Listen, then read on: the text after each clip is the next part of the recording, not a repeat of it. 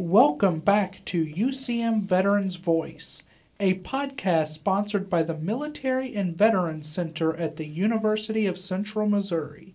My name is Garrett Fuller, and I'm joined by my co-host, Dewey Ball, a certifying official at the Military and Veterans Center, Andy Shaw, a junior studying physical therapy, and Kenny Wall, a graduate student studying to be a college student personnel administrator.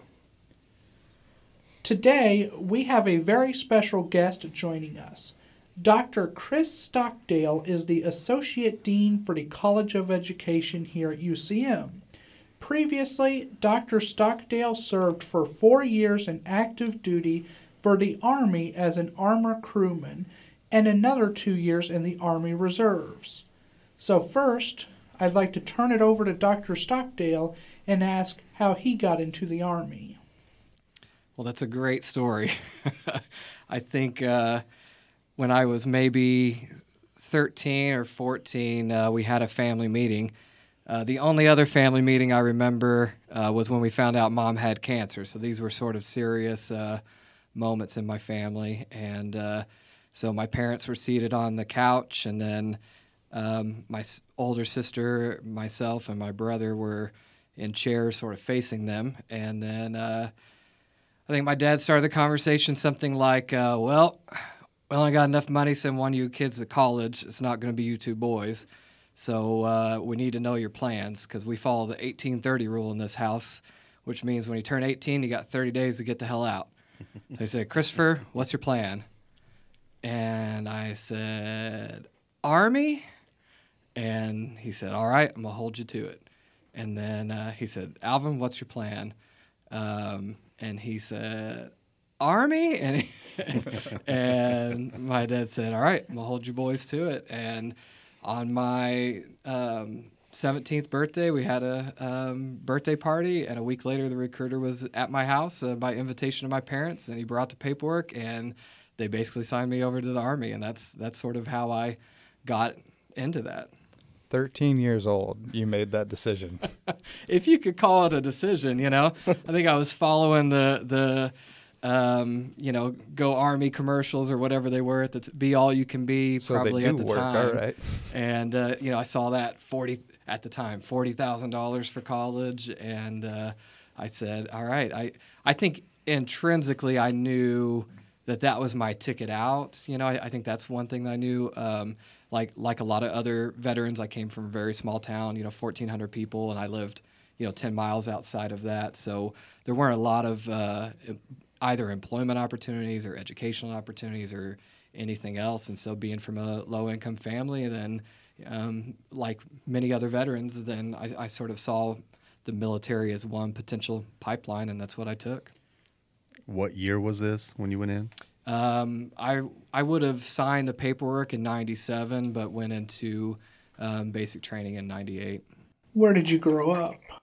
I grew up in Vienna, Illinois. It's a small town in what I would call southernmost Illinois. So I like to tell people it's the Kentucky part of Illinois, in case they're confused and they're thinking of Springfield or something. But so that's where I grew up. A lot of rural farmland. My grandfather had a cattle ranch, but he had 12 kids, and since my dad wasn't the firstborn child, then the farm wasn't going to him, so there just weren't a lot of future options. So when you got into the Army, what was one of the first things you did? So can you tell us about what happened after you got recruited in? Sure. Well, I went to MEPS just like everybody else goes to, and do all the physical and that sort of thing, and then I'd already taken the ASVAB test so that they knew, my skill set, and then they kind of asked me about what job I wanted to do, and I said I've narrowed it down to the combat arms, which there's only about 4 of those in the Army, and I said I'm looking for the full college benefits, whatever is tied to that as well, and so. As he was kind of scrolling through the computer screen, I saw armor crewman. I didn't really even know what that was fully. And I was like, I'll do that, armor crewman. I think they were in alphabetical order, so I didn't really weigh all my options. And he was like, son, you don't want to do that. He said, I was a tanker. You don't want to be a tanker. And I was like, no, I really do. And he's like, don't you want to do something like with computer? He's like, you're a smart guy. You do something with computers or something when you get out. You can use that skill. I'm like, I just, yes, I was wanting to go into college, but and use the benefits for that. But at the same time, I didn't want to join the Army and then sit behind a desk. To me that I felt like that wouldn't really be fully committing to it. And so I don't know that I had enough energy to be infantry, so I was maybe kind of ruling or staying away from that. But being a tanker did sound good to me, and so that's the path I set out on. You wanted to get the full Army experience, and being in a tank or around the tank is definitely the way to go. That's why they put it in those damn commercials. So, yeah, I think I probably couldn't have even really drawn like a tank, though. I had seen one momentarily, but this was, pre-Google, so it wasn't like I was really doing a lot of investigating. I just kind of signed the dotted line and then went to what I thought was basic training. Now, what's interesting is that tankers actually don't go through basic training. They go through a program called OSA, which is one station unit training.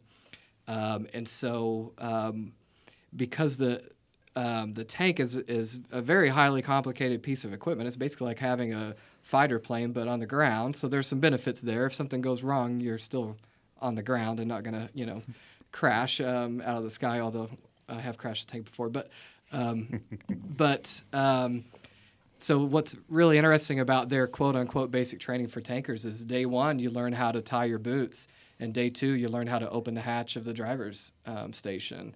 And so you, in concert with each other, you learn how to be a soldier and a tanker at the exact same time. And so by the time that in not just an 8-week basic training, but by the time, 16, 20 weeks or whatever it was is done, then you're fully skilled at both.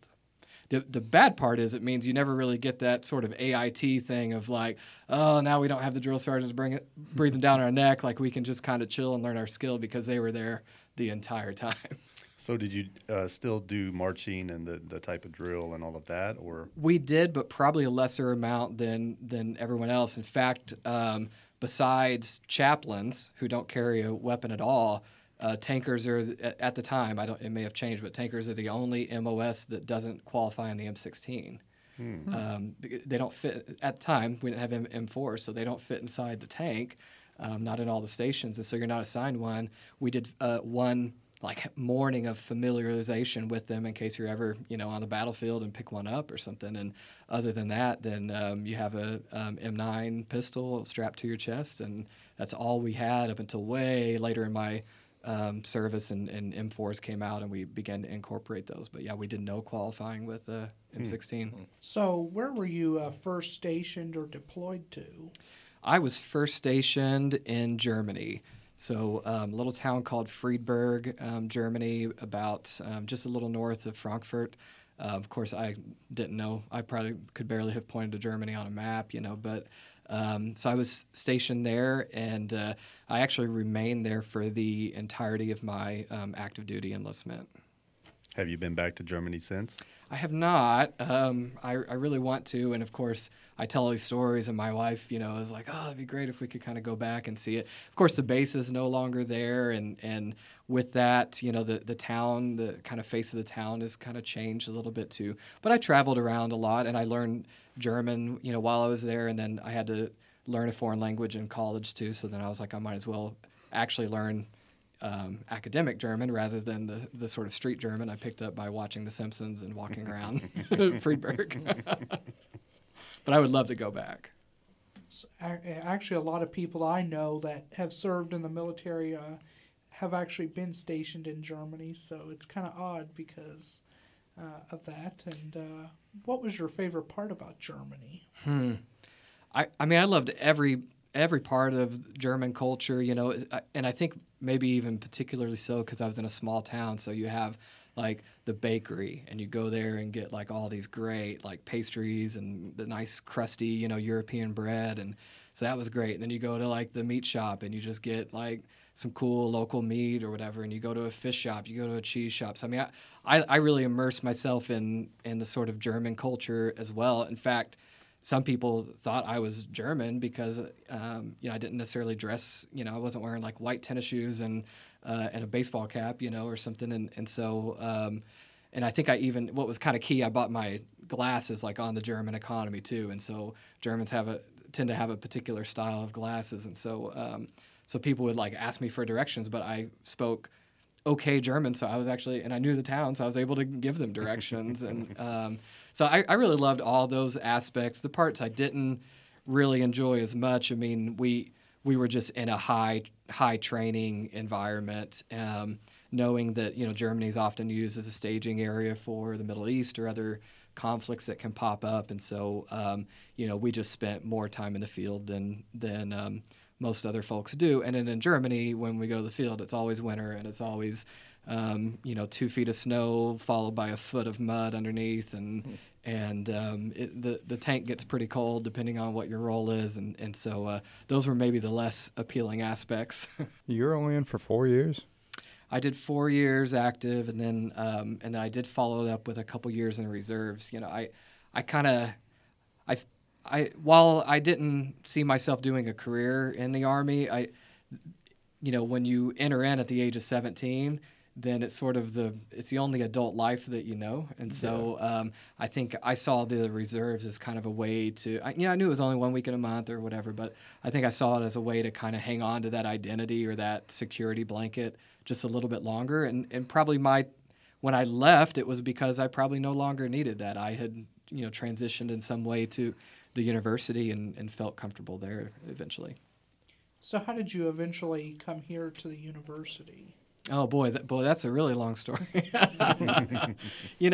I knew from a young age that I wanted to become a teacher, and so I maintained that concept my entire time in the Army, and so I ended up being really good at being a tanker, and so I was kind of a jokester as well, so people really thought I was joking that I wanted to be a teacher and I was just going to get out after my first enlistment and go to school. I mean, they thought I was a lifer and that I was pulling some big prank on them, and like I literally had to go to guys and be like, please say goodbye to me. I am literally leaving. You will never see me again, maybe. So they thought it was that last minute stuff. So so that was kind of interesting, but I kept with that plan, and I ended up doing my teacher certification at Southern Illinois University, which is really near where it's the closest university to where I grew up, and so it was what I knew, and I went there.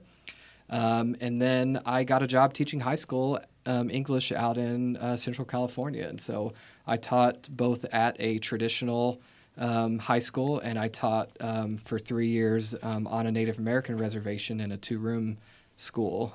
So we had only freshmen and sophomores there, and I taught English and social studies on my side, and then my colleague taught math and science on his side.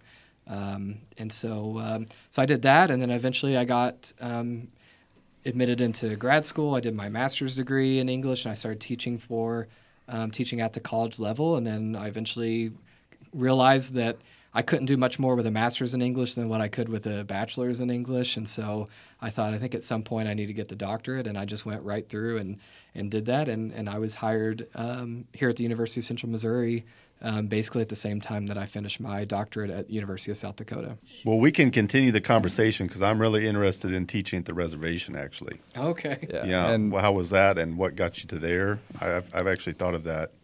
Yeah, I had never thought of applying to teach on a reservation. I mean, I obviously living in that area, I saw the casinos and reservations out there. But the first year that I taught high school, I worked with pretty closely with a school counselor, and I'd have students that I needed to send with her. We worked together on some things, and she left because she took an administration position, and I didn't really follow where that was or whatever, and so then I kept teaching at that school. And about a year later, then I got a call from her, and she's like, "I got a job for you."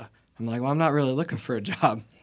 She's like, "Yeah, but," she's like, "I think you'd be perfect for this." And she said, so she started to describe the school and said, there have been a lot of challenges, a lot of teacher turnover. The students were like students anywhere, but they had obviously some challenges, in home life and economically and with behaviors and those sorts of things. And so she's like, they just really need somebody kind of different, She may use the word like quirky or something, And so she's like, I think you'd be perfect for it. So I went and interviewed, not really even, I was like, well, I'll at least hear them out and hear what they say. I mean, I was the only person they interviewed. They offered me the job 20 minutes into the interview. And I was like, I need to see it. I don't really have a good concept of what, what reservation life would be like, and so I went out and saw the school, and there was a teacher who I observed who was very ineffective. And, I mean, students were throwing, paper wads and stuff all over the room. I mean, even with an administrator and a visitor in the room. I mean, so if that's what it was like with visitors, then you might imagine what it would be like otherwise. But well, that's crazy. That would turn most teachers away. What drew you to that? Yeah. Well, the facilities were beautiful. It was a very new looking building. I think it was very recently constructed within a year or two. And they had already told me about all the supports, the community supports that were there. And so I think I realized that probably the only missing piece, or at least a critical missing piece, was a quality teacher. That's not, we don't do a great job even within a same building or same district of matching up the best teachers with the students who are most in need. Typically, you're like, well, I've developed my skills. I've moved up in the ranks. I want to teach all honors-only classes. I don't want any of the bad kids. The new people can deal with that just like I dealt with that. We don't do a great job of that, and that's always been an area of passion for me, is to work with students who don't really fit the mold. Because when I was in school, I didn't really fit the mold either. I was in trouble a lot. And so I thought if I could get there, I think I could really do something meaningful. And so I took that chance, and it became one of the best experiences of my life, really. What I was doing, I was making a difference. Probably the most unique thing is we spent the entire day with the same students. I was coming from a high school with 7 periods a day, 35 students a class, over a 200 student load per semester. It's Thanksgiving before you've learned all their names. So yeah, you still find your couple students that you develop a great relationship with. They hang out in your class afterwards or whatever. But I mean, I ate lunch with these kids every day. They had their PE, which was our prep period as teachers. But as long as I was kind of caught up, I'm going to PE, right? I'll shoot hoops, I'll play football, I'll dodgeball, whatever we're doing that day. And so it was a very different model of schooling than what we all do. Our classroom rules were the Native American 10 Commandments on the wall. And that was the rules we operated on. And every morning I had what we called our Native American liaison. He would come to school about 8:04. School started at 8, and he'd say, "Who's not here?" And I'd be like, "Andy hasn't showed up." He's like, "I'll be back." And he'd come back. It may take him 20 minutes. It may take him 3 hours, but he would bring back Andy. And so those were the things that were great about it. It was just missing that quality instruction. Someone who could really hold the students accountable, show them lots of love, but say, "Yeah, I love you, kid, but gosh, you're screwing yourself up right now, right? And here's what's going to happen if you continue down this path, right? It doesn't mean that it doesn't mean you're a terrible person, but your choices right now aren't great. So let's go back and look at these." So yeah, I was teaching English, I'd have to go in and say, "All right, who wants to do Shakespeare today?" And you do that, but I probably taught way more life lessons than I did, grammar. You were helping them succeed, right? Trying to, Right. and a lot of students did. They started that school for freshmen and sophomores because the reservation, like most reservations in the country, are very isolated. And so if the students missed the bus, then they missed the whole day of school. It wasn't like they could just walk in later, or the parents who may be working, or they may not have a parent who can bring them in, then they miss an entire day of school. So I had high school students who could not read. Who were not literate. So the school you were teaching at, that was on the reservation or off reservation? On the reservation. Okay. Yeah, but it was a regular state-funded school. It was just what California called a necessary small high school. When the recession hit in 2009, which leads to the rest of my story, it was no longer deemed a necessary small high school, and so it closed. Yeah, I was going to ask what took you away from there. Yeah, so I received a pink slip, and I was laid off the same day that 30,000 K-12 teachers in the state of California were laid off.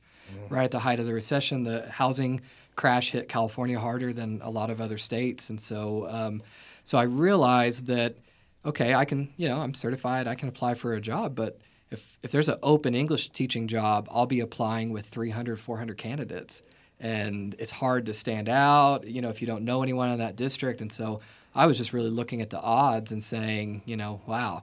So at that time, higher ed was a much more stable environment. Now we're seeing enrollments drop in higher ed and budget cuts and those sorts of things. But at the time, it seemed like a relatively stable, direction to go in. And so I probably would still be teaching at that high school if it had not closed due to the recession. Yeah, do you keep in touch with anybody there, or? I don't. The reservations tend to be, really insular and some of the folks, they don't travel outside of that, and they really keep even some of their online presence just a very close-knit community. And so I try not to be intrusive to that in some way. And obviously, if a student tracks me down, now or then of course I'll respond and catch up with them. But it hasn't been a very close connection. Mm-hmm. Rolling back to shortly after you got out, you came back to Illinois, right? I did. And small hometown college, kind of like UCM. Yeah. At the time, it was a little bit bigger, but yeah, relatively small town, that sort of thing. Okay. And you said you were in the reserves for like 2 years, so I'm assuming that you were doing school and reserves at kind of the same time? I was. So, when I got out, then I'm like, I'm interested in the reserves, but I was like, I really don't want to reclassify and learn a different MOS or something, so I want to be 19 kilo, I want to stay a tanker. They're like, we got you, right? We got a tanker battalion or platoon, I don't even know, nearby. I'm like, perfect. So I get there, they're like, welcome into the drill sergeant unit. And I'm like, come again? And I was like, I thought this was like 19 kilo. And they're like, yeah, we are 19 kilo, but this is a drill sergeant academy. And so on your 1 week in a month, you'll be going through drill sergeant school. And then on your 2 weeks a year, we're going to go out to basic training. We all remember that basic training company who had the reservist drill sergeants that just come through. And so every 2 weeks they had different drill sergeants, and that was me. Yeah. So you had some time as a drill sergeant then? I had time as a drill sergeant trainee, Mm-hmm. but we had to do all the things, including, there's a sort of the urban legend of the drill sergeants like yelling at a tree, but you have to memorize all these really long commands, and so you're just out there wandering around the quad, maybe landing on a tree and kind of memorizing them. The first position, which I will name, explain, and demonstrate, is the position of attention. The position of attention is a key position for all stationary facing and marching movements. The command for this position are fall in and attention. Fall in is, you just go on and that's oddly enough, that's the main part of drill sergeant school, is memorizing all the movements and the things that the trainees are supposed to do, and all the other stuff is supposed to just come secondary nature. You just remember how you made your bunk when you were in and how you marched to the chow hall and that sort of thing. So how'd that help you with your transition? You said you were kind of in the reserves to hold on to that piece of you that was the Army, and you eventually let it go. But I'm kind of wondering, at what point was it like, okay, it's a part of me, but it's no longer an active part of me? Yeah, I think because of my sort of upbringing, being college bound, even though, I said I wanted to be a teacher, but, we just weren't like a college culture kind of family. And my school, really low income, really small high school, it wasn't, most people are just going to go work for their dad's auto shop or whatever. I mean, my first jobs, I was an excavator. I changed tires at a Western Auto. I was a framing carpenter. So that's where I'm from. It's that sort of blue collar mindset. So I didn't really, I didn't yet see myself fitting into the university culture, and trying to figure out what that day looks like. And I liked the regimented day in the military. They tell you what to wear, when to show up, when to leave. If you don't leave fast enough, they yell at you, right? You figure it out. And so going to the university, it's like, yeah, you can go to class, or maybe not, or maybe you get a job. I don't know. And I'm like, okay, that's unnerving to me. So, that 1 week in a month, and, someone gets in my face and tells me what we got to do and what to wear and what to bring. And then, and I like that. I still like that. Don't you guys? Yeah. Yeah, occasionally. I mean, Yeah, not, occasionally, yeah. Not an everyday occurrence. But Not to the level the military was. yeah. I'm with you. Yeah. But- I want to go back to, you talked about how joining the Army was going to get you out of that small town. So why did you choose to go back there? Boy, that's a great question, I honestly felt like I kind of owed it to my family to come back. So for my 4 years in Germany, I didn't come home once. Because you get, you earn leave, but as you all know, you don't just get to use that willy-nilly when you want. Like, hey, I got 30 days saved up, boss, I'm going to be gone. Mm-hmm. And it's kind of a seniority thing, how long you can even be gone, and the new guy doesn't get to be gone at Christmas and that sort of thing. You got to stay back. And so it's really, there are, restrictions on what you can do. And so I was looking at, options like, do I go back to Southern Illinois for 7 days, or do I go to Paris? And I went to Paris, and I spent a month in Poland, and I went to Denmark, and I stayed for a month in the Canary Islands. And so I knew I would not have those opportunities again. So, but because I did not literally see my family for 4 years, they did come visit me toward the end. But because I didn't see them, then I was like, I think I can't just go to school in California. Like, I have to come home. You had a little more thought about it than I did. Yeah, I did the reverse on my leave. I always came home, and I regretted it later. Like, Same. I could have went to this place or that place, but... Right. Well, you asked me if I'd ever been back, and the answer is no. And so I'm glad I, saw as much of it as, Luxembourg and whatever as I could while I was there. I just saved all mine so I could go on terminal leave like 3 months early. Are you there, Garrett? Yes. So earlier you were talking about university and how you kind of hated that life. So what was kind of adjusting to that life where you don't have any regimen, you don't have a routine? What was that kind of like for you? I mean, honestly, I was pretty lost, Yeah, I went to college and I did not have, we did have a military veterans center. It was really where you would just walk in to get some paperwork processed or something like that. I didn't really feel like I had a relationship with anyone. We didn't have even that office. I mean, it had 3 desks in a big open room, maybe a couple waiting area seats. So it wasn't a place that you would go hang out. And so, I got a part-time job and started working. And, I built I'm kind of like Kenny, like, what are the things I need to do and how quickly can I do these? And so I blocked out my calendar from 8 to noon and took all of my classes in the mornings. And I worked at a liquor store from like 4 p.m. to midnight, did a little bit of homework in between, came home, closed down the liquor store at midnight, came home.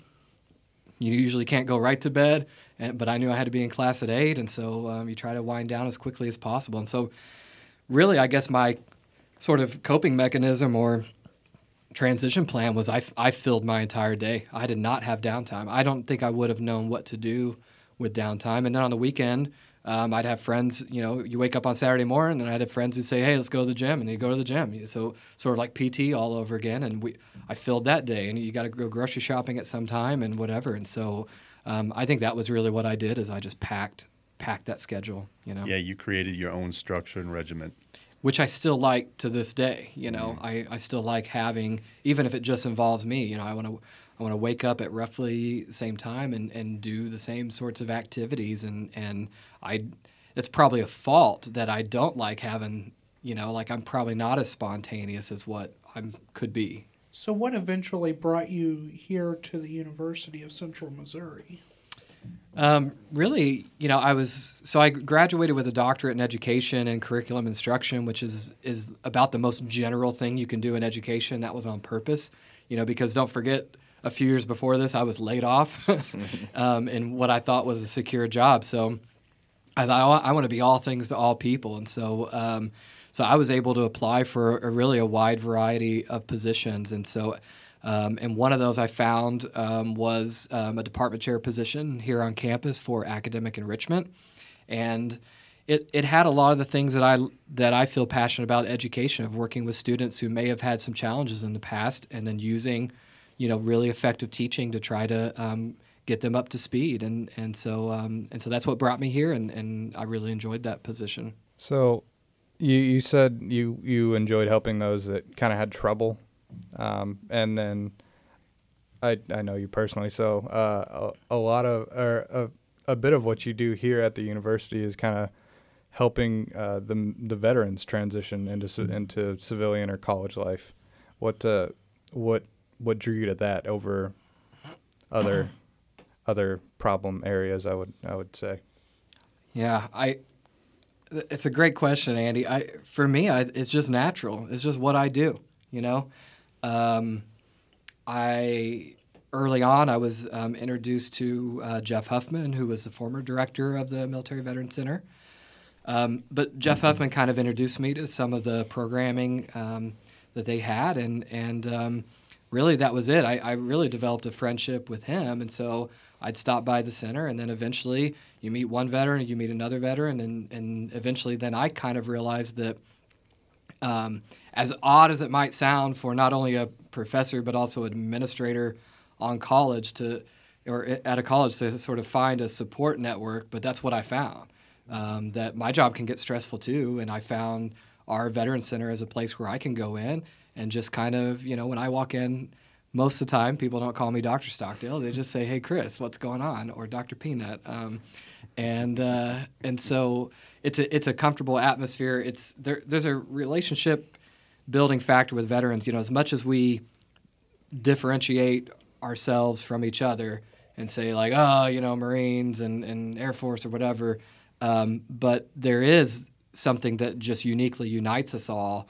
Like my wife has always said it, she's like, we go to this party and there'll be 60 people. She said, it takes you 20 minutes to be standing at the punch bowl with another veteran. Like, how'd you find that, And I'm like, it just happens, you have some shared experience. And so even though that shared experience is on a huge spectrum, but there's a foundation, though, that does carry through. Yeah, those experiences are very unique. Mm-hmm. It's not something that carries over to a lot of people who've not had that experience. Right.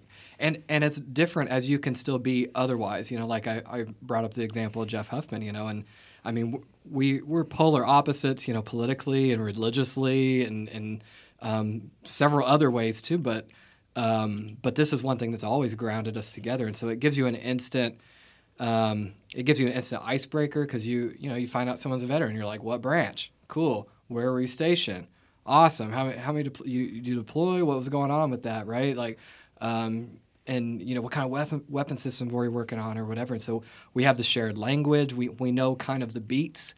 And I think there are other cultural elements that other people who play in bands or something have, like, oh, you're in a rock band too, like what do you play, like what, and so we just have that as a culture. And I don't know that veteran culture is a very widely recognized sort of body, but if you look up the definitions of a culture, right, that there's often it involves certain like dress, certain language, customs, songs. We have all that. Yeah. So to me, it's a shared culture.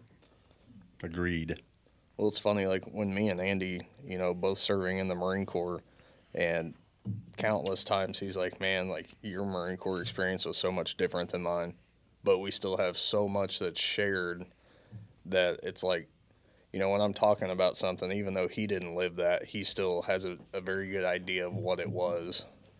Mm-hmm. And you talk to somebody who's never served, and they're just completely lost. They have no grasp on any of that. Right. And that's why I always tell people, because I do, just the nature of my sort of position on campus, then, people feel safe kind of asking me, like, So, I just don't know how to talk to veterans or whatever. And, one of the biggest things I tell them is not to say thank you for your service. It is literally a conversation ender, right? That's the sentence that would come after a long paragraph, but they never say the paragraph, right? So blah, blah, blah, blah, all this great interaction, and at the very end, thank you for your service. So when people come up and then find out, it's Veterans Day, you're wearing a pin or whatever, and they're like, hey, Dr. Stockdale, or Chris, thank you for your service. It's like, that's great, but that's a conversation ender. And I think the things that I just talked about are how civilians can interact, right? To say, like, oh, you were in the military. Like, what branch? I assume U.S. military. What branch of service were you in? Wow, the Navy. Like, so were you on a boat? Okay. Like, what was that like? Like, what kind of things do people do? And I don't think any veteran would be uncomfortable answering those questions. But what are we? I still don't know. What are we supposed to say when someone says thank you for your service? Like, you're welcome. I agree. It's such an awkward thing. Like, it's like nails on a chalkboard. Thank you for your service, and you just like tip of the hat, like dance a little jig and walk on out. You are very welcome. Yeah, it's awkward. How do you answer that? And there was a time when I was kind of cynical and I would be a little bit of a butthole about it, but I went past that. But I still definitely agree with what you're saying. Like, it just kind of ends things. So, well, okay, you're welcome, I guess. I don't know really what to say, but. I think we all went through one of those phases where we're like, yeah, whatever. Yeah. But, my go-to is, well, thank you for your support. Just because, there's a lot of people in the country that wouldn't, don't like the military because of what they perceive that we do. So, not particularly in this part of the country, but, anytime someone says thank you for your service, my automatic go-to is thank you for your support because, there's still people out there doing what we did, sacrificing what we sacrificed. So, well, to an extent. Mm-hmm. But, yeah. That's a great line. I'll have to borrow that. We couldn't the saying goes, like, America doesn't need a Marine Corps. America wants a Marine Corps. No, they need it. Well, yeah. Did you all make up the saying before? We got together and we brainstormed. Andy just brought this up the other day, and I was like, no, they do. And he's like, well, why? What does the Marine Corps do that the Army can't do? I said, win battles. So America needs a Marine Corps. I don't care what anybody says. But, we couldn't do what we do if the entire country was against us. So, the fact that there are people out there that outwardly show support for us, I appreciate that. Yeah. And that's exactly why I always say thank you for your support, because it does mean a great deal to me, and it means even a bigger deal to more people out there. Yeah, I'll take thank you for your service rather than the big old F you, you baby killer. Yeah. So I'll take thank you for your service, even though it's an awkward conversation, I think, but it's better than someone calling me names. I think that's when people say it, I think that's all they're trying to say is like, hey, I support you. Yeah. I've got your back. I believe in what's going on, what you're doing. So it's a way to just say that with that one sentence. So. Which is great. It comes from a good place, but, I think that we can it may take us. I don't think as veterans we should wait around to tell other people how we want to be addressed. I think we see other populations in our country who are doing that right now and saying, here's historically how we've been treated and here's how we would like to be treated moving forward. And I think at some point we need to say that too and say we do appreciate the support. A couple years ago I attended a Veterans Day ceremony here in town at the American Legion, and they were honoring World War II veterans, and so they were calling up different names, their branch, and then their MOS or kind of what they did, and they called up this old timer, and he was a tanker, and it was kind of a somber ceremony, but I didn't give a damn. I just stood up and I gave this dude the round of applause that he deserved, and kind of whooped and hollered a little bit, and so then I went up to him, and man, he was at Battle of the Bulge. He was telling me. He was telling me the stories, what the stuff that's in the history books, that he lived as a tanker, which again was this cool shared. The tanks were different when I was in versus when he was in, but we had this kind of shared experience, and it was great. He talked for so long. I immediately went home and called my brother, who's he's a Army veteran as well, and I was telling him about this guy, and my brother kind of got quiet, after I finished telling my story, and he said, "That's what happens when you go 40 years without anyone asking you about your service." And that's what I think is that I'm not saying every veteran is just itching to tell their story, but man, hang around that MilVet Center for a little while and you can't get them to shut up most of the time. So I do think that, typically at a younger age, they had this very life-changing experience, and to keep that encapsulated is probably not good for their mental health, number one. But number two, I think they want to everyone's greatest want in life is to be accepted, right? That's all we want. We want that over other things, even to our own detriment, right? But so I think that veterans are sometimes hesitant to share their stories because they don't know how it will be perceived, when you're like, yeah, we were launching rounds over that hill or whatever, and you only say things like that in certain company because you don't know what people might perceive. We're like, whoa, were there any civilian casualties or whatever, and so it's like those can be important questions, but we haven't, as a society, been able to create a safe space to engage in those kinds of conversations. But I think at least asking people about their service. I think you make a really good point that it was a very important part of their life, usually at a young age, and that's something that can be locked away for a long time. And then, just to ask the questions about it, share it. It doesn't have to get into the politics of it, but just that experience for that person is important to them and shaped who they are probably today. And it's a great way to just let that out, share that.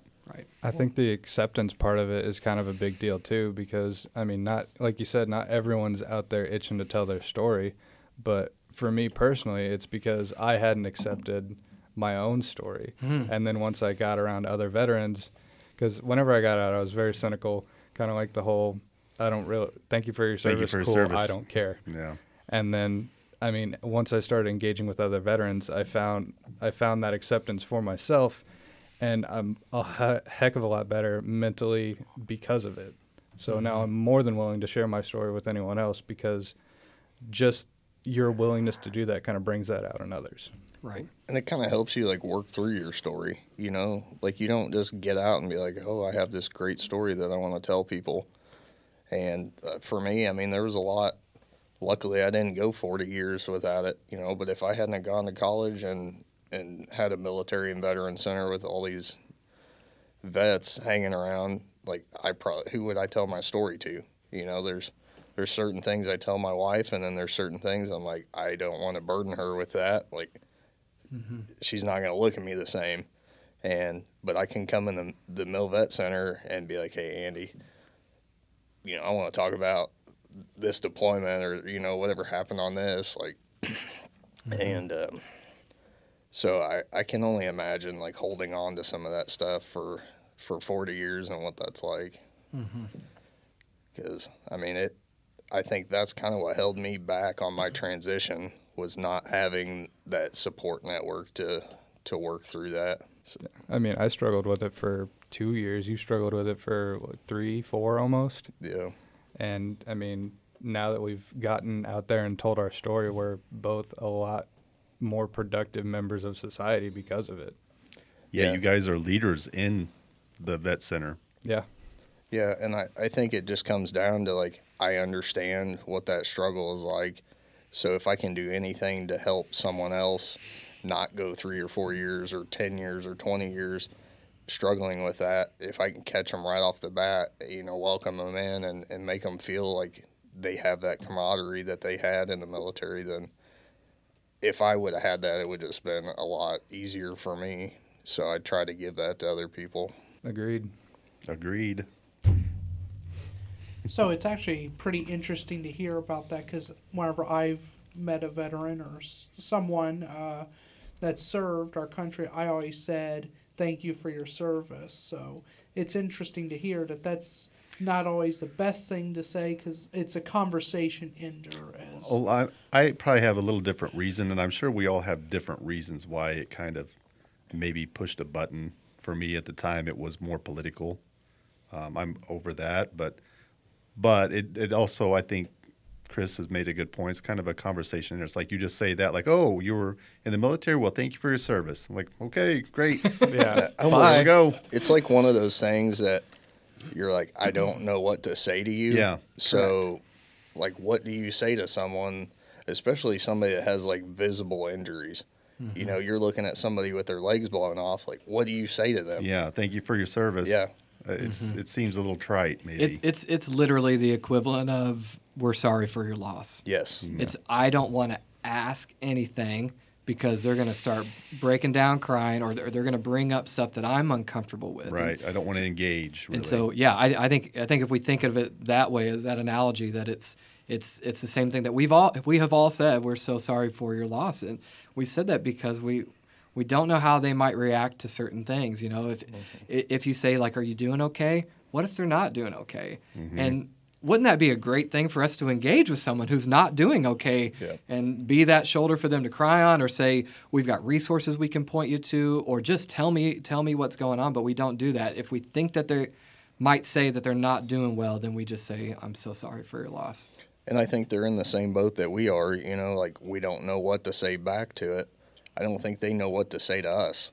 Like, what questions do you ask? I remember getting home and like my grandma crying because she asked me how it was, and everyone was like, "Don't talk to him about it," you know, and she started crying. I'm like, "No, like you can, I'll tell you what I want to tell you, but like don't feel bad for asking me questions."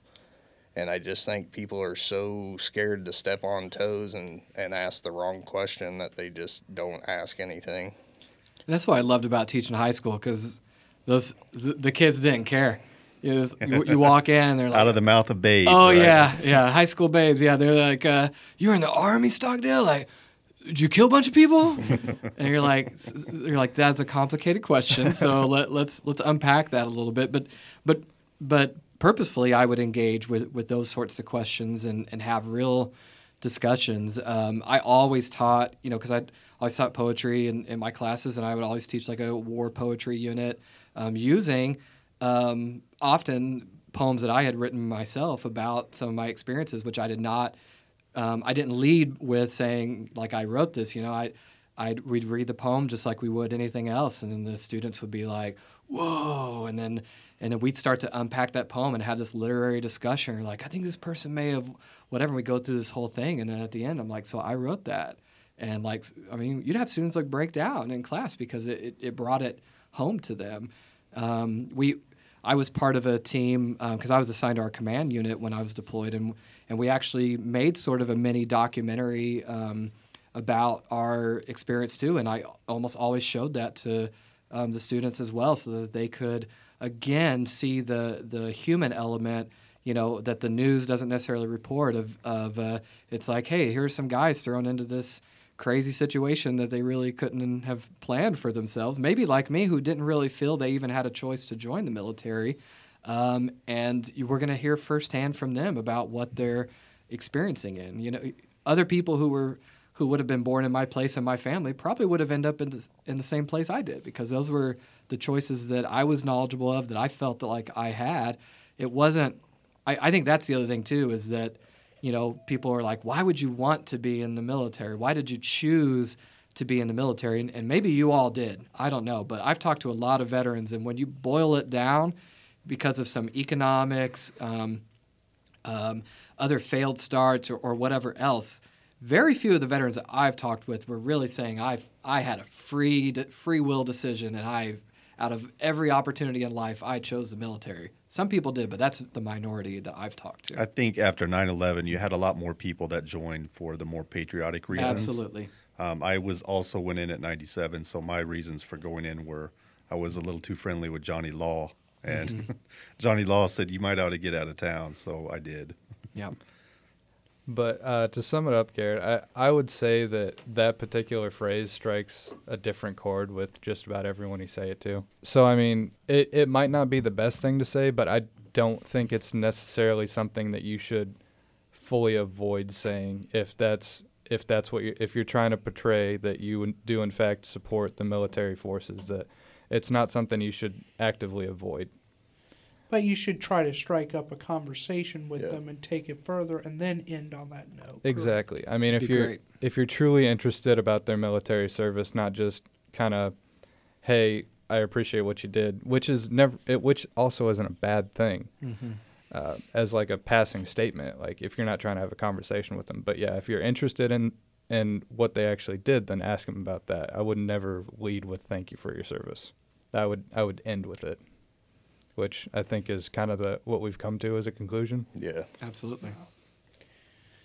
So it's interesting to hear about, your experiences of transitioning, like the kind of lack of structure, where you use transitioning back into civilian life, and also, all of you all talking about, the thank you for your service, and just wishing that people would actually expand upon that and actually make it into a conversation. What were some of the other difficulties you all experienced when you all were transitioning from military life to civilian life?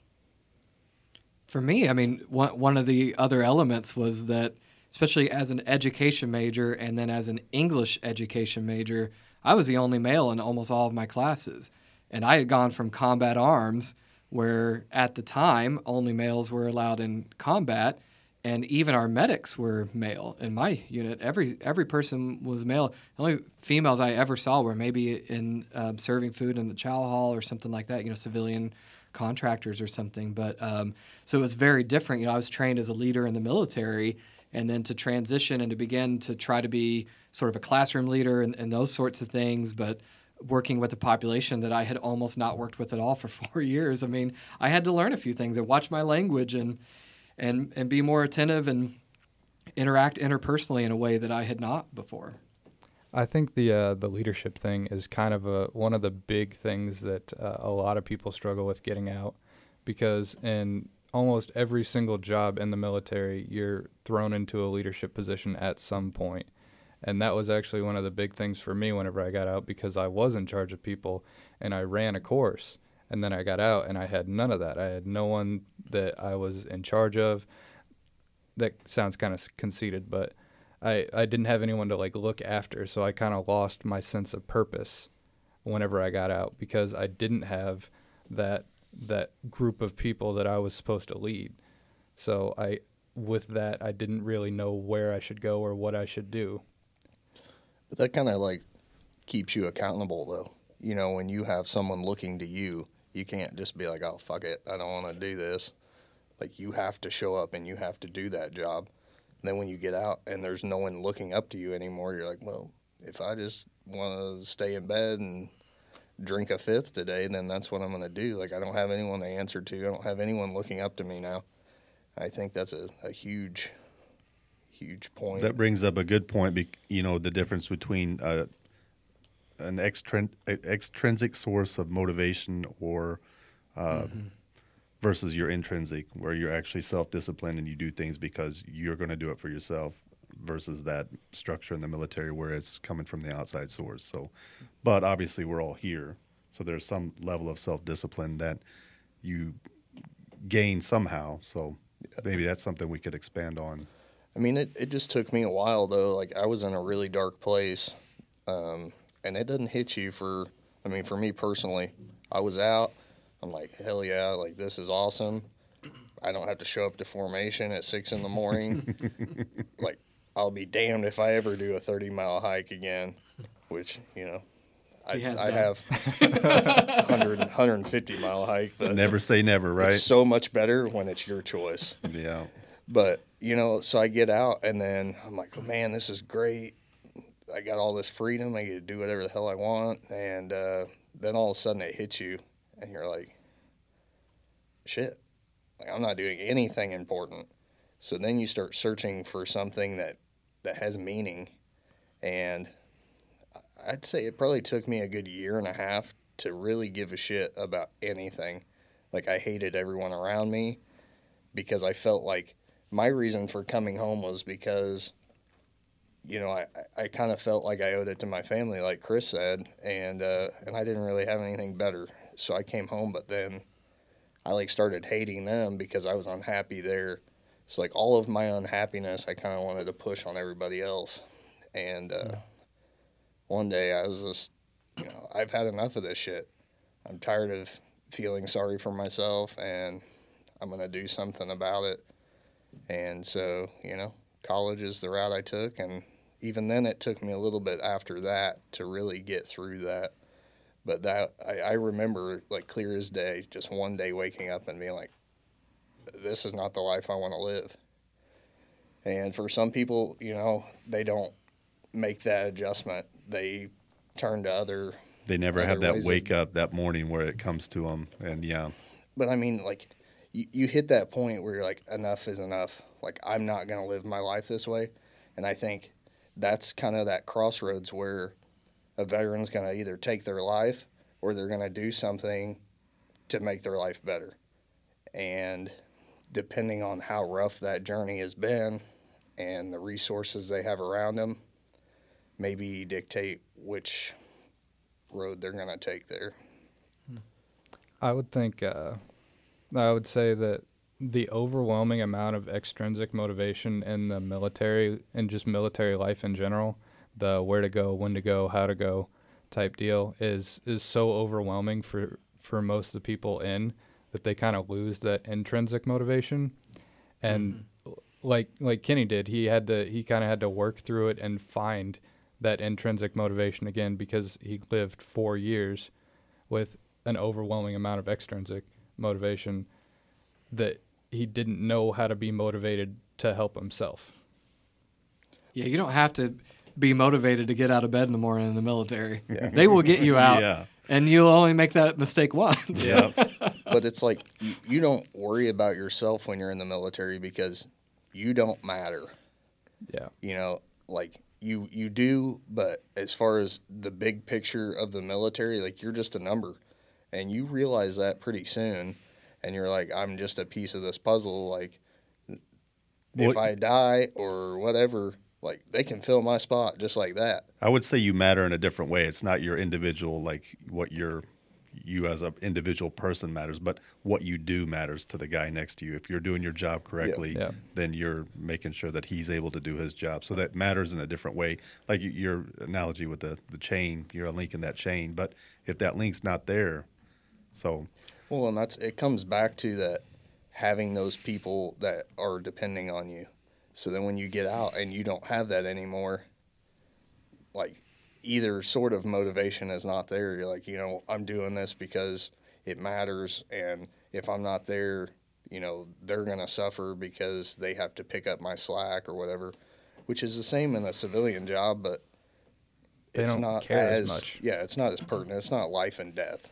Well, I think in the military, for the most part, too, there's, you know, you live with the expectation that everyone will do their job and they will do it to a certain standard. And I think that's a shocking thing when people get out of the military. And even for college students, and they're like, all right, you got to read the next chapter and turn in the homework. And then that veteran goes to class the next time and then sits up front, got the homework out, and then is shocked to find that 2/3 of the people didn't do anything. Yeah, and then they like push the deadline back a week. Yeah, because for everyone that didn't do it. Everybody couldn't do it. You're like, man, I stayed up all night doing that shit. And that will drive a veteran crazy. Yeah. The first time you were assigned to group work and Oh, you got God. stuck in a group with a couple of people that are like, yeah, you're like, what in the world is going on? Yeah, so I just was get like, out of the group. I'll then. just do it myself. Yes. I'll put your guys' name on it. Yep. Is everybody cool with that? And I mean, they are. So Of course they when are. I hear group project, it just means a little bit more work for me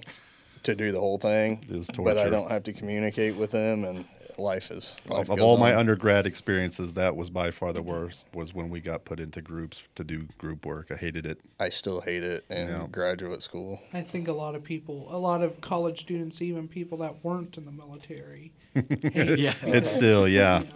You always get those people, don't you, Garrett? It's because you have to communicate, and nobody likes to do that. Yeah. Yeah, or sometimes the opposite can be the jockeying for the leadership position. There's that one Yeah. person that wants to be the leader, but they're not quite capable, or they come off as overbearing, and it just turns everybody off. Then they don't want to do anything. So there's that situation too. Or you have the opposite where they don't want to do anything. So it's complicated, for sure. Always.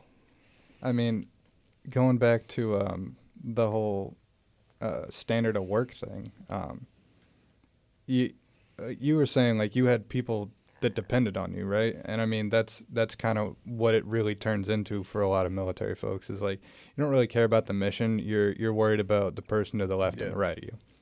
And that just being in that environment for so long creates a strong sense of camaraderie that you lose as soon as you leave that duty station, as soon as you get out. And you go from having your friends around you basically 24/7 to being by yourself or with just your wife. And it's probably one of the harder things about the transition, I would think. Or I would Because say. it's like when we say friend, that's such a subjective term, and like I talked about in my introduction, my idea of family and friends has changed dramatically because of my military experience. But my whole thing is like, you're losing a brother that you might not see again for another like 40 years. Maybe you guys decide to meet up when you're old and crusty, or maybe you never see him again.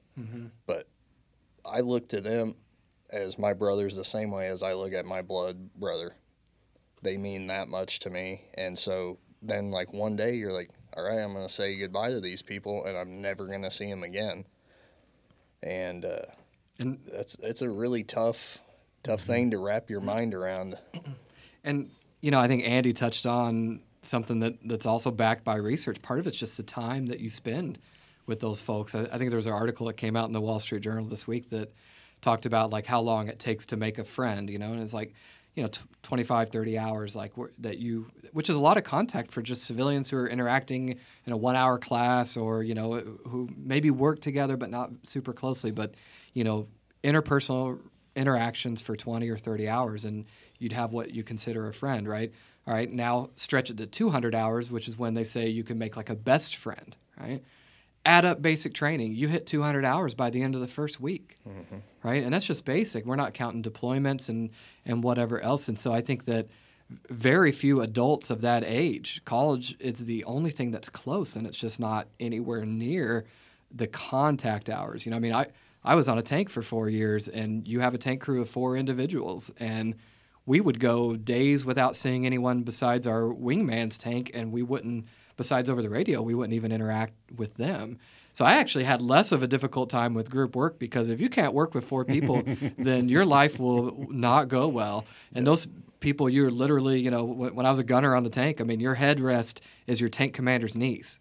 So you have to be in a very close personal relationship with those folks, and you're not going to find 4 people that you agree on everything with and all of that. But you also don't have that, if you're in an infantry platoon or something, you're like, all right, screw these guys. I'm going to walk over here for a while and hang out with them. But you don't have that. That's all you have. And so to go from that to, like Andy said, the civilian interactions, which aren't, you don't have that same contact time.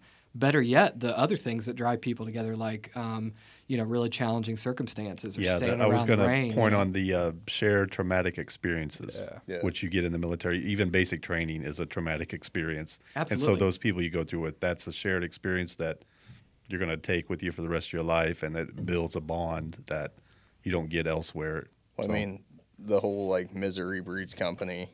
It's a term thrown around a lot when you're in the field. But man, it couldn't be any closer to the truth. Yeah, to go through the hardships together and see how you get through it together. Because there's times when I would be down and my buddy would pick me up, and there'd be times when he was down, I'd pick him up. And going through that over, you kind of see the cycles. And there's days you're going in like, man, I don't want to do this, but I'm going to be strong for my group, so. And we all have those friends that you might not have talked to in a year, but if you show up on their doorstep, they're going to be like, hey, what's up? Get in here, get some food. Whole, like, you're not going to be an intrusion. They're going to be happy to see you because they've gained that brother back. Going from the transition, it's time to transition into some myth busting. Hey. There are a lot of military myths, some true and some that are completely false, regarding the military and life in the military. Recently, we asked some people what myths they have heard and would like to see confirmed or busted. So, the first myth on the chopping block is military training can't be applied to civilian jobs. Who's got this one? I'll start it if you guys don't mind. Go for it. Yeah, go for it. I say bullshit. Which, by the way, I'm like the only one cussing, and we worked hard to get that approved. So if you guys could help me out a little bit. I think it's not so much the military training that applies, it's how you word that training. You have to be able to sell it in a different environment. So there's a lot of things that I got from the infantry, like, and I'll joke and be like, well, I was a trigger puller, and that applies to nothing in the civilian world whatsoever. So I'm basically starting over. But it gives you so many valuable life skills that really set you apart from, your new peers in the civilian world. I know we touched on leadership being one of them, communication. That communication style's got to be tweaked a little bit, but you know how to communicate with people in the most stressful environment possible. Like, if I can have a conversation without moving my mouth in a firefight, I can have a conversation with somebody in a factory when it's loud and it's hard to hear. Mm-hmm. So I think there's just a lot of valuable skills that you get, and you may not realize it until you're put into a situation where you have to kind of call back on that. Like, I don't stack bodies anymore, but I still use a lot of those skills, so. I think for me, it's the ability to adapt and think on your feet. And that's what I often see, especially when shit hits the fan. So I'm trying to help Kenny out here. I appreciate it. And this happens to me even here on this campus in my daily life. About a month ago, faculty member runs into my office, and I just saw a student go into the bathroom, and the entire face was covered in blood and whatever else, right? And I've just been, since I've worked here, I've been this magnet for folks running in and saying, like, we have not an academic emergency, we have a real life emergency. And there's just something about military training that not only you're able to act in those situations, but I feel like people are able to sense crisis management. They're able to sense that. And so immediately I'm like, let's call public safety, and I'm going to go in and check on the kid. And then I need some paper towels. We got a nosebleed, whatever it is. And you don't, because you've been in circumstances where if you hesitate even for a second, people die. And so you even train that way.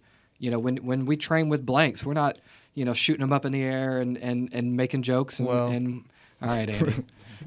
In the Army. In the Army. You guys don't eat crowns. So. That's right. And so I think there's a very serious nature. We always said train like you fight, right? And I've applied that to civilian jobs where, if we're going to do something, let's try to do it the right way from the beginning, and then having great systems in place, and then being able to think very quickly on your feet when real life emergencies occur. And I just don't always see that from other people without that training. So I would think that in this room, I'd probably was the only one that gained any type of skill that would be marketable in the civilian world, because ordnance loader, weapons loader, infantry, tanker. Not a whole lot can apply to the civilian world with any of those jobs, but there are jobs in the military that will teach you skills that you can use in the civilian world. Like, we have people that are purely dedicated to administration stuff. And then I was a linguist, so I got to learn a language. It was a useless language, but I could probably find a way to market that skill in the civilian world. So when you look at those skills, if you get a job that directly relates to a civilian career, do you think it's harder for them to transition into that career? Because they're going to face all the same things that we are. This is how your life has been structured for 4 years or 20 years. And then you're going into a career where you're expected to have that knowledge base, but things do not run the same way. Regardless, it may be the same job, but it ain't run the same way that it was run in the military. So do you think it's harder for them to adjust, or for somebody to just wipe the slate clean and go into something that they have no knowledge on? So I think that they should, I would say probably partially wiping it. So, there's a lot of skills that you would learn that could translate. So say admin, you know how systems run, you know specific systems in the military, and then you get out and they're like, okay, we're running this system now. Well, you already have kind of a base knowledge of how certain things are run, so you can kind of use that and translate it over to the civilian world. And I think there's quite a few different jobs that kind of have that potential. I think it also presupposes that person wants to continue in that profession. And I think there are a lot of entities, state and federal right now, that are looking at, like, how can we create these smoother pipelines between military occupation specialties and civilian employment. And we're just assuming that they all want to continue in that same job. So you were an accountant in the Air Force for 14 years, so you should want to be an accountant in the civilian world. They're like, no, I want to be an art teacher. Yeah. There's right? a reason why they got out. Yeah. Like, it might look a little different if they retired, but you're like, man, I did like 4 years or 10 years or whatever doing that. I'm never going to do that again. So for me, I think there's two ways to answer this, and I think maybe this is what the myth was trying to get at. So Andy hit on it earlier. So Chris, Kenny, and I have skills that don't translate into the real world that we got in the military, but we also have soft skills that do translate. So communication, organization, self-discipline, time management, that's all in the military base, regardless of what you did. But then, yeah, our jobs maybe don't translate. So I guess that myth is kind of how you want to look at it. It just depends on how specific you want to be Right. with those job skills. You never know, United might start loading chaff and flare on their aircraft, and I can pick it right back up. There you go. So it's plausible. It depends on what you How you want to look at it, because I think we touched on this earlier. Everyone that goes to the military is going to have to, at one time or another, have leadership. That's kind of so that translates into any job or whatever you do outside. So, but yeah, the actual skills that the MOS or the job that you learn, maybe you could make an argument for both sides. And a lot of those leadership skills and a lot of those soft skills that you learn in the military, those are in high demand out in the workforce. Absolutely. Exactly, yeah. So our second myth that I chose is, since we have an ex-Army guy here, Dr. Stockdale, maybe this is a great question. Someone said the Army is the best branch. Would you agree with that, and why? You submitted that question, didn't you? Of course he agrees with it. I'm wearing a T-shirt right now that says the Army is the best branch. No. Be all you can be. Yeah, I think every branch has its function. When I grew up, we all played in the woods playing Army. We didn't play Coast Guard, But I think as you actually get into the service, you see some differences between that. Marines notoriously have very rigorous training, both in basic training and even in garrison, when they go out into the field. We know that they're often going to be the first folks in. So I don't think you'll find a whole lot of Army people who are like, yeah, we better, our basic training's tougher, and like we could be the first in, but we'll let them go. I think everyone knows, like, nah, that's what the Marines do. And for being a tanker, we do not enter the arena without air superiority. So and we've got some A-10s, and I've worked with some A-10s who've saved our asses on many occasions, but we know the Air Force is going to establish that.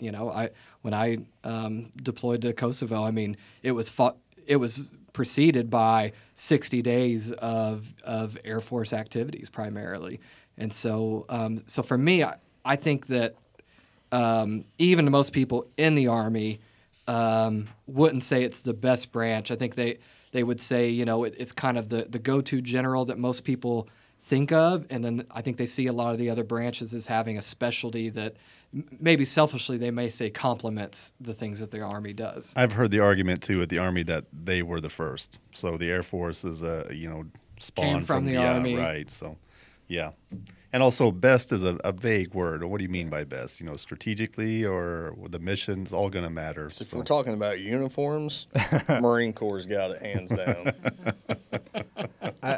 I've personally never been a huge fan of the interbranch fighting. I obviously was a part of it whenever I was a younger Marine, but I deployed basically out of an Army base in support of Air Force.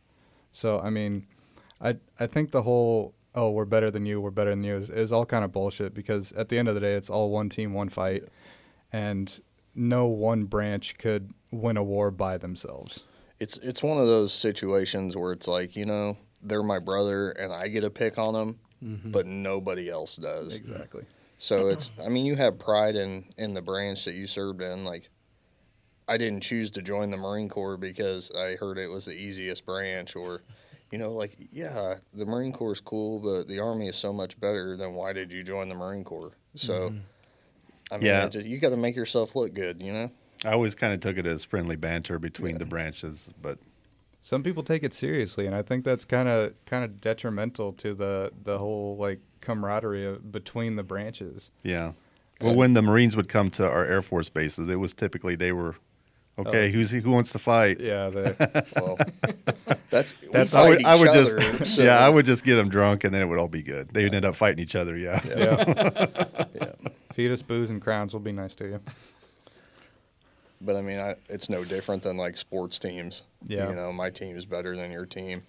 And again, the word "best" is like, what do you mean by that? It's subjective. It Yeah, is, exactly. Yeah. But to answer your question, the Marine Corps is So basically, that one, I guess we can all agree that's kind of busted. Yeah. Yeah. So. I think it's friendly. There's actually a great meme, Garrett, that I don't know if we pointed out to you over in the vet center. It's a picture of the 4 branches. So on the first one, they're doing pull-ups. The Marine, he's buff. He's ripped up there. He's got that pull-up down. The Navy guy, he's doing it pretty good. Army guy's struggling a little bit. And then the last one's the Air Force, and it's actually a box of pull-ups, the diapers. I do love that one. That's funny. And I just want to say that I don't understand why the Marine Corps has to do 20 pull-ups. Like, you're only going to pull up one time to get yourself over a wall or something. So Because you guys are the best. that You is said it. the dumbest standard ever. What if you got 20 walls in front of you, Kenny? Huh? What are you gonna do then? Like me, so, since my last name is Wall, and the Marine Corps doesn't go around, they go through. So if I'm pulling up over one wall, like I've had enough, and we're gonna blow it with some C4 and be done with that nonsense. We got any other myths? These are fun. We do, actually. You can always like cut this and add it in. You got to give me the juiciest one on there. I wanna start some fights. Well, let me see. When we submitted sent this out, we got like a response within the first 2 hours. I had like 6 or 7 responses, and I thought, man, we're going to get flooded with these. Yeah. And the next day we got to 10, and then it just stopped. That was it. It's like AT applications. All those motivators. We had 7, and now we have 10, and then Yeah, like within the first day it was 7, and now it's like 3 more in the last like 5 days. We'll put up the posters, and then that'll drive some more, and then I'm just gonna pester the shit out of people until they. We can hand out boxes of crowns. So here's one for Dewey. Darian said the Air Force is the easiest branch of the military, so kind of going with the last one, would you say that one's busted as well? Again, that's what do you mean by easiest? And the argument I always heard was that our boot camp was, because we did have the shorter boot camp, and I had a female TI, but I'll tell you what, I wouldn't mess with her ever. So easiest, it goes back to the camaraderie too. Like, we're all in it, everybody's in the same fight. So, but if I had to do all over again, I would probably choose the Air Force because it was pretty convenient, pretty easy. convenient. You actually got to go to school while you were in. Yeah. And we don't do that. Yeah, the Marine Corps is like, what is this request to go to school? Are you kidding me? Yeah. Like, to qualify that though, by the time I started taking classes, I had been in about 6 years.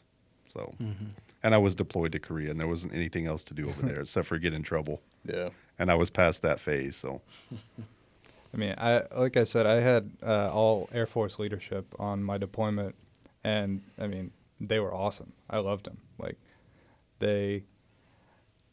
weren't as strict as the Marine Corps leadership was, but they were still very much mission oriented, and like they didn't care about the particulars. They just cared that the job was done well and done right. Yeah, I always heard a term, we were outcome oriented, meaning that we didn't need the pretense of sometimes the military machismo, where we just wanted to get the job done, and whatever that took to get it done, we did it. So, and I really came back from the deployment with that mentality. So the whole like rigmarole of the Marine Corps was just retarded to me, and I just couldn't get back into the Marine Corps mindset, because I mean, if we're not doing anything at 10 o'clock, I'm gonna leave. yeah. So I still carry that with me to this day. And the Air Force was like that. Like, if you got what you need to get done today, see ya. Be on the golf course later. We had golf courses on our bases too. yeah, See, we'd be done by like noon and not get off work till 5. yep. Yeah, Because because Gunny was like, the nah. military is there to punish you. Yeah, Yeah. yeah. But see, I think there's something to that. You know, with the Marine Corps and the Army being combat oriented, keeping us pissed off makes us more effective fighters. They're like, all right, we're going to war tomorrow. Like, cool. Finally. I'm just going to recall you keeping me at work for 6 hours unnecessarily yesterday, and I'm going to stick it to the enemy. So, Yeah, that's a good hypothesis. I like that. Sky said that the military gets really good free health care. Is that true or is that not true? Silence. Who wants, yeah. we get free Again, health care. again, these words, yeah, really good is that's a key phrase there. So I'll jump in here. You know, so the Department of Veterans Affairs does have a, you know, what would be called a fairly robust healthcare system. A lot of veterans who get out don't think that they qualify. They think that, oh, I'm not disabled, so I don't qualify, or I'm not a combat veteran, so I don't qualify. None of which is true. And so, sure, there's just like any healthcare system, there's a lot of variety of where you go and who you see, and individual doctors and treatment methods. And there are some federal regulations that maybe private hospitals don't have to follow, and so you might be subject to some of those things. But I can't tell you how many colleagues I work with that the only reason they still work is because of healthcare. And so, so as much as veterans might, I do too. We all, you know, poke fun at the VA and complain about, you know, how long it took them to see you or those sorts of things. But assuming that there aren't major changes, and there could be, right? But assuming there aren't major changes to the system as it exists now, it's a really comfortable feeling to know that I won't have to work, you know, until I'm whatever age, if it's only for the purpose of healthcare when I am in that system. agree to that. Yeah. So, I mean, are we talking about veteran health care, or are we talking about military health care?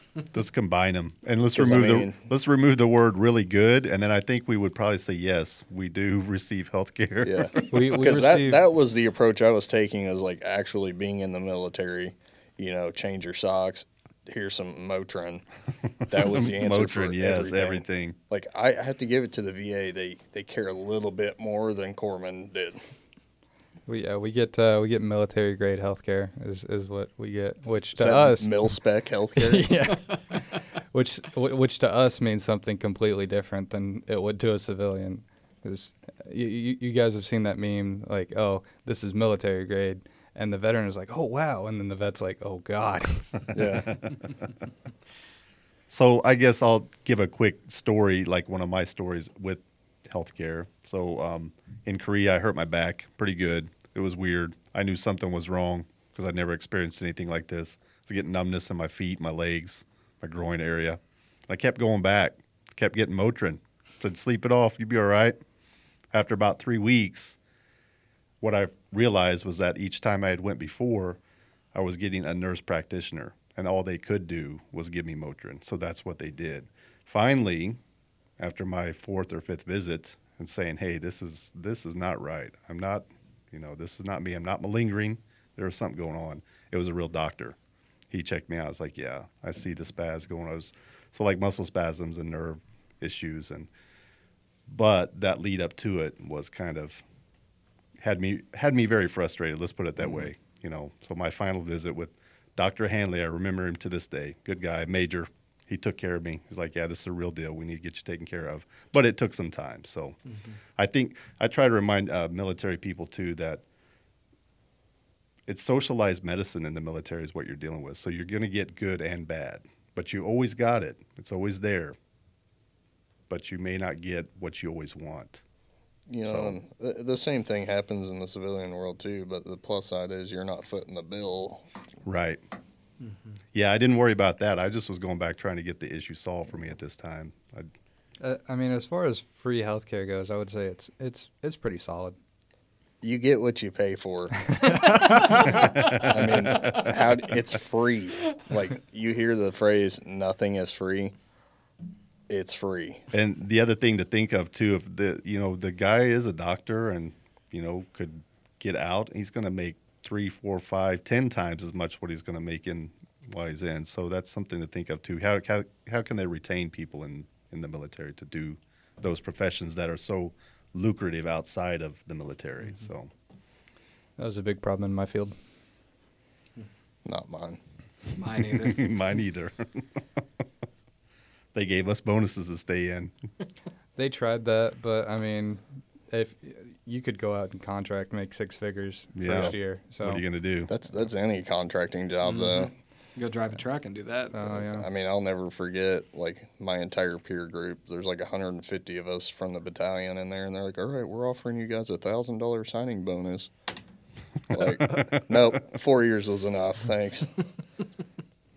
Well, why isn't anybody re-enlisting? Because $1,000 isn't worth it. Sideshow Bob said military dependents are brats. Oh. So I'm assuming we're talking about children here. The dependents, yes. What?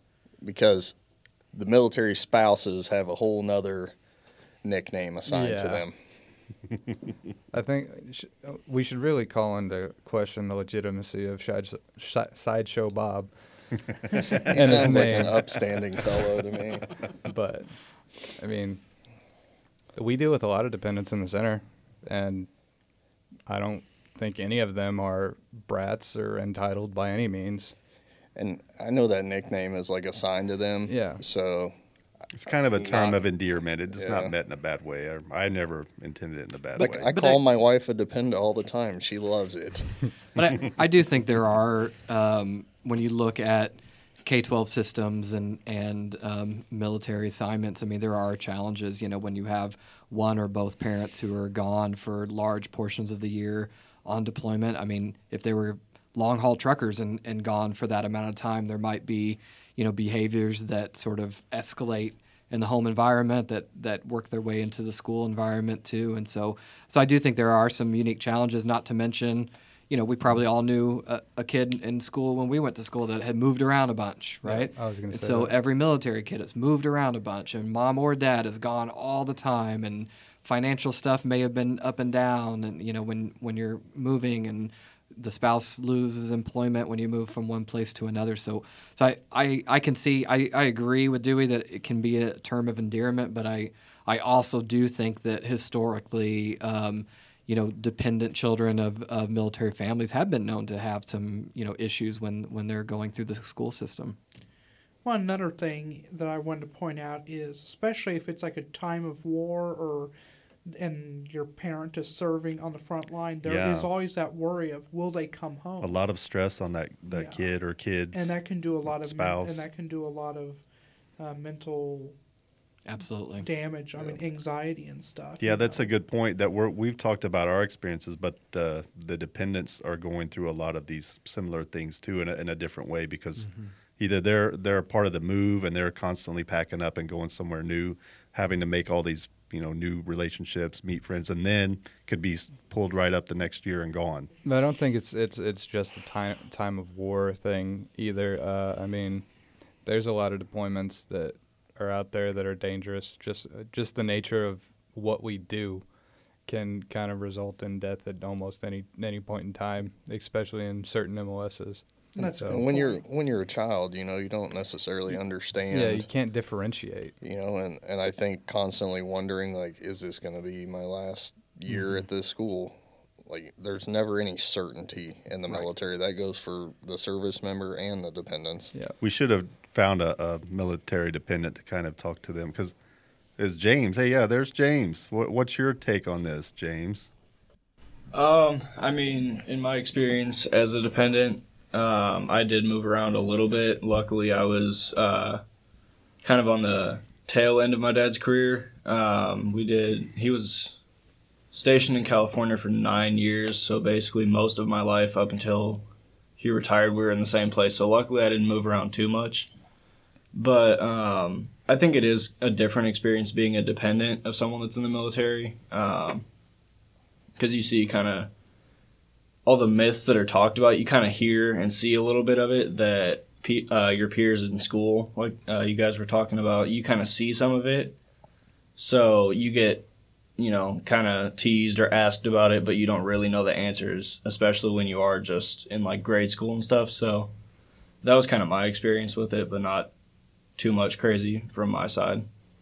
Did you ever, like, feel like you were kind of on the outside of those groups? Like you didn't really belong with them?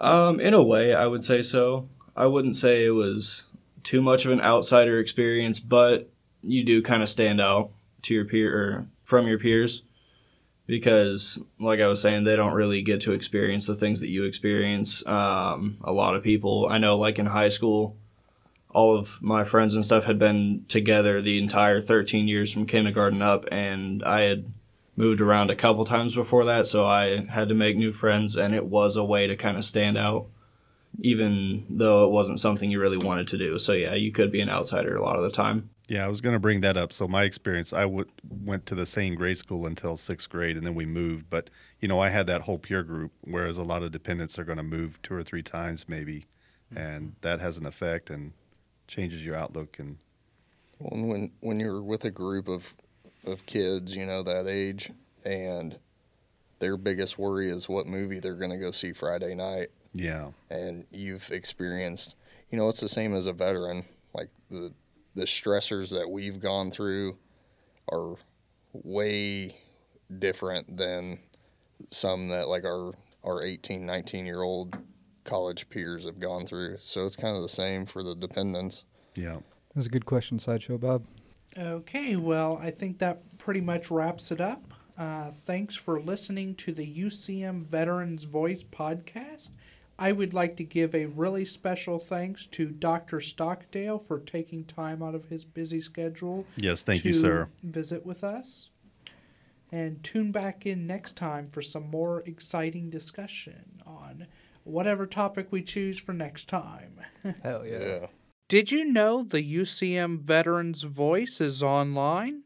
Like us at UCM Veterans Voice on Facebook or follow us on Twitter at CM Veterans Voice. Know you at the beginning on Twitter. Also, don't forget to tune back in for our next episode on Wednesday, March 25th. And as always, thanks for listening.